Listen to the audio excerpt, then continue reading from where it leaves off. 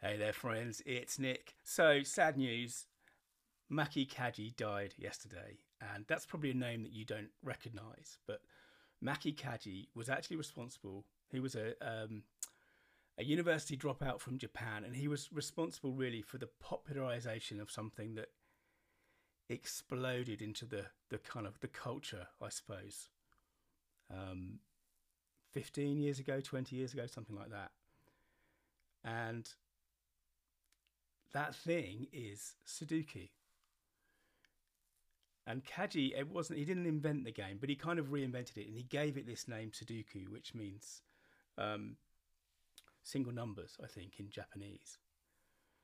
Never really intending that name to stick, but it just stuck. And he'd founded this company called Nikolai with a friend, and their goal was to get these puzzles syndicated in magazines and newspapers around the world. And you can imagine, yeah, I mean, it took some doing actually to get started, but once liftoff, you can imagine how much that company made, and how many lives were touched by that puzzle. And I don't know whether you play Sudoku, but I love Sudoku. Never really been into crosswords particularly, but I love Sudoku, and part of the reason is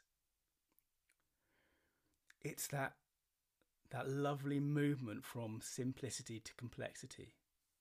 You can explain the rules of Sudoku to someone in 20 seconds, and they're true. But as the puzzles get harder, the the difficulty increases, but the kind of the core beauty of it stays the same. And I think I've talked before on the podcast about how I'm very passionate about simplicity, but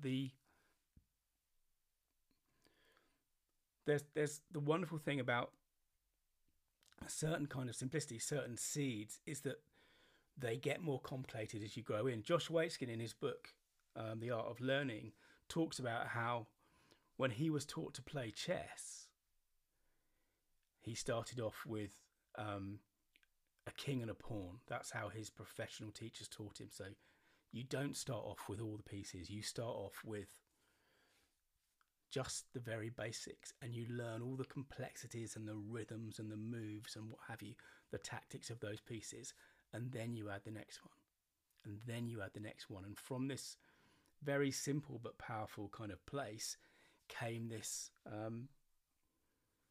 complicated and beautiful game that he became a world champion in. And I think this is interesting as well, because I've talked a lot about niching. When we have a business, we create a business, we want to niche to a certain kind of audience, a certain kind of service. And one of the things that people often say is that, oh no, it's too small, it's too small. I need to open up and say I do everything, otherwise I put people off. But one of the things that I think a lot of people find, and it's certainly true of me, thinking about storytelling, is that if you say, well, I'm going to build a business based on storytelling for business, and you think, well, how many businesses want how many people, how deep can I actually go with this? Well, when you go through that little door, what looks like a little door, on the other side is all this beauty and complexity and depth that comes from this one simple thing. And I think Sudoku is a fantastic example of that. And Maki Kaji may be gone, but Sudoku lives on. And I think he had an insight that this thing could be powerful, and boy, did it take off.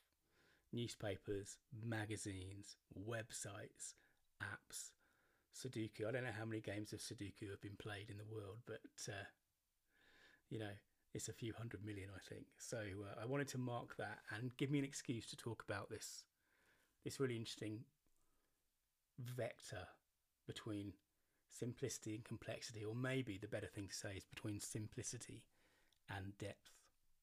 Thanks for listening, and remember, your story means business. Hey, this is Nick. Thanks again for listening. To dig deeper, search for story.business.